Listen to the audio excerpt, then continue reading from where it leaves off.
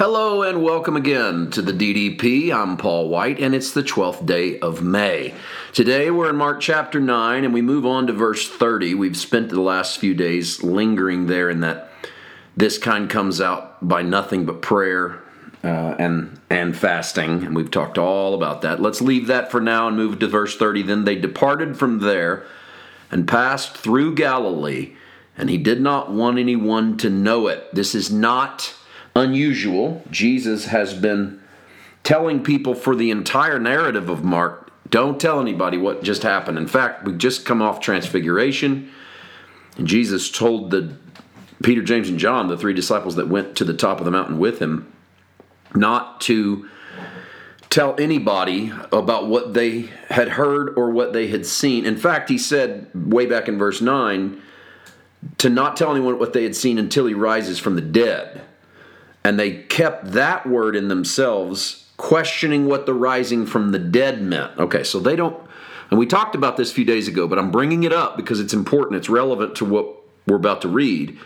They're still not sure what this rising from the dead is because resurrection was an end of the world event to them. They thought that Elijah would come first, and then there would be a general resurrection. Jesus just told them Elijah did come. He's John the Baptist. And so they're kind of confused as to what's about to happen, but they're still locked in on Jesus as the Son of Man, the one who rides on the clouds, receives a kingdom from the Ancient of Days. This is Daniel 7 talk. They're convinced that's Jesus and that they are with him as the select chosen few. That leads to the next two verses, verses 31 and 32. For he taught his disciples and said to them, the Son of Man, there's that phrase, is being betrayed into the hands of men, and they will kill him. And after he is killed, he will rise the third day. Now that seems pretty straightforward, right? Well, if you assume, as they do, that Jesus is this Son of Man character, the problem lies in the fact that they don't have any evidence that the Son of Man is going to die. They don't see the one who rides on the clouds and stands before the Ancient of Days and receives a kingdom that has no end. They don't know how he could receive a kingdom that has no end if he's going to die. That doesn't make sense to them. So they know that they're misunderstanding something. What they are convinced of is that Jesus is that Son of Man. So they figure what they're misunderstanding is the resurrection. That leads to verse 32. But they did not understand this saying and were afraid to ask him. So they don't understand the saying, which confirms verse 10, where they didn't know what the rising from the dead meant. Now, this is tough for us because we look back on this from 2,000 years and we say, what's the big deal? Jesus went to the cross. 3 days later, he rose from the dead. Yes, it's a miracle. It's world-changing. But why is it so hard for them to understand that this would happen? That's, if you think of it, when you say it that way, it sounds kind of silly to jump them, because how many people you know that's risen from the dead? And how many people have said to you, they're going to kill me, but I'm going to come back? You would just be like, okay, I got to be misunderstanding something. Just first of all, you predict your own death by murder, and then you claim you're going to come back. Okay, I don't get it. I don't want to get it. I don't want to get into it. Now, I'm not trying to read what they were thinking. I'm just going with Mark. What Mark gives me is twice in the same chapter that they don't understand. So they question what the rising meant in verse 10. They don't understand the saying in verse 32. So Mark wants you to know they didn't get it. He doesn't tell us everything in their mind. He's about to tell us something in their mind. And I want to go ahead and read ahead today, even though we're not going to cover it. I want to read ahead a couple verses because I think that as the story unfolds, you get a little bit better idea of why they're confused. Let's read the next two verses, 33, 34. Then he came to Capernaum, and when he was in the house, he asked them, what was it you disputed among yourselves on the road?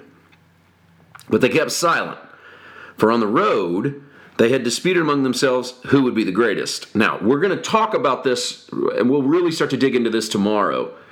But I want to connect this with this previous story because they've been arguing about who will be the greatest. Why aren't they arguing about the resurrection? That's what's confused them. They don't understand this whole resurrection bit. The fact that they're discussing among themselves who will be the greatest tells me that they actually don't believe what Jesus said about this dying and coming back. They're still trying to figure out who gets to be the top dog when we get to Jerusalem and Jesus overthrows the Romans. And this whole thing begins because we're following the Ancient of Days. And when the Ancient of Days I'm sorry, let me reset it. We're following the Son of Man. And when the Son of Man stands before the Ancient of Days, which is about to happen, God's going to give him the kingdoms of this earth. And I don't know what that looks like, but I want to be on his right hand and on his left. And so we want to be great in this. What role do we get to play when this happens? It tells me that they are thinking of Jesus in terms of natural victory that they can quantify through human understanding, which would be military victory, political victory, an overwhelming bloodshed victory. And they think they're following the right guy. Will show you a little bit how the disciples scatter like cockroaches when the light comes on here in a few hours.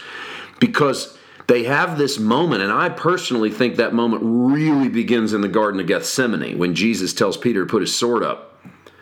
And he doesn't fight back. I think there's a moment where they all go, oh no, we followed the wrong guy. Because we thought we'd found the one. In fact, remember what the disciples say on the road to Emmaus to Jesus. They don't know it's Jesus. They're talking to a quote-unquote stranger. And he goes, why are you so sad? And they go, haven't you heard what happened this week? Haven't you heard what happened? They killed Jesus, whom we thought would be the one who would redeem Israel. There's a real overwhelming, dark sense of disappointment. And it's not just that he's dead. It's that he's dead and he didn't live up to the expectations that we had of him. And so I don't think they don't misunderstand the concept of resurrection. They just can't understand how Jesus can be the Son of Man and die. And you know what? It's really, and I'm being maybe a little too deep here, but we are called the Deeper Daily Podcast. In a way, we're kind of this way now. Like, we don't see how Jesus wins by dying. And so we think that the best way to respond in the world is to somehow be victorious. And it's why we're trying to take over stuff, because we think that's the way God's going to win. And we need more than ever to pay attention to Jesus. Okay, we're going to dig into the who's the greatest stuff tomorrow. And we'll tell you about the sermon you can expect on Sunday. We'll see you tomorrow. God bless.